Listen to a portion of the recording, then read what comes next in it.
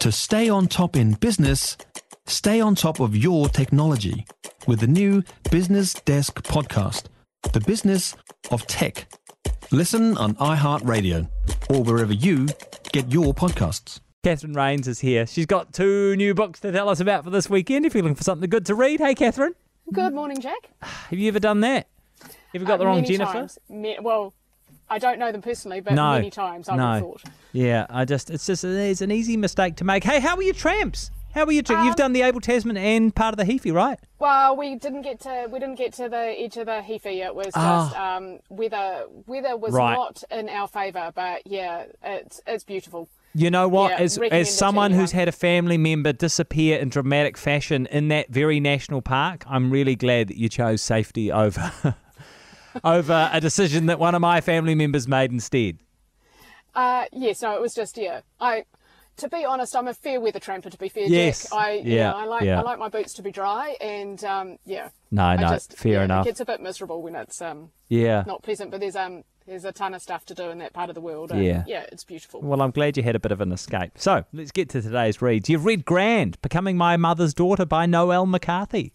I have, and this was just brilliantly put together. And in this memoir from Noelle, you have 2 timelines going on, the past and the present. And in the present, you learn that Carol, her mother, is dying in the hospital back in Corkin Island.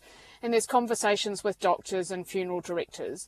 And then she takes you back to the start of her story, the beginning of her life, and the fragments of that. And she talks about Carol and her alcoholism and what she remembers about that, and the Catholic priests and the taxi drivers and the pubs. And it's just these fragments which are really interesting about her life. And then she talks about her teenage years in Cork in the 90s and her love for the book Dracula. And then about her journey to New Zealand and the BFM studio and the Ponsonby bars, particularly the Prego Courtyard. Yeah. And she discusses in this her own issues with alcohol and the patterns that are repeating themselves in the family, and that kind of slow fall into the inevitable, almost becoming your mum's daughter, and her own way of rescuing herself. And it's just brilliantly written, and that talks about that very complicated mother-daughter relationship, and she pulls that all together with her fragments of memories and what her siblings were done and her father. And it's just it's a very complicated story, but very beautifully told. Noelle is an extraordinary broadcaster and an amazing writer. I was blown away. Yeah. I got so engrossed in the story and her life, and fascinating. Yeah. Oh, that sounds really good. That's Grand, Becoming My Mother's Daughter by Noelle McCarthy. Tell us about French Braid by Anne Taylor. So this also has 2 timelines. There's in 2020, and that you hear from one of the family's main members. And in 2020, you're following them through COVID and where much of their lives has changed and that sort of stuff.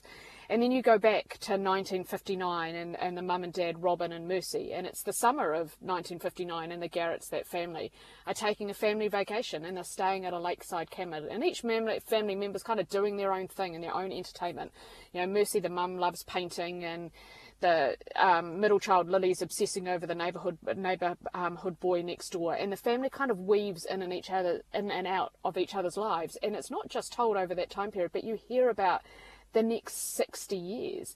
And there's nothing extraordinary about what happens in 1959, but it's the consequences of those kind of small choices and the interpretations that the family members have made. And it's just, Anne Taylor has that way of an ability to understand families and what's going on. And various family members narrate the story, so you get lots of different points of view and perspective, and how much family means to them and how much for others it doesn't, and that distance that you can get between siblings and empty nest feeling when the last child's left, and parental expectations. And it's just, she really does kind of, again, ties you into that story and what's going on and intertwining their lives. And it's just fascinating how she can pull that basic kind of family dynamics together, and I love the way she does that. Oh, superb. Okay, that's French Braid by Anne Taylor, and Catherine's first book once again was Grand, Becoming My Mother's Daughter by Noelle McCarthy. Thanks, Catherine.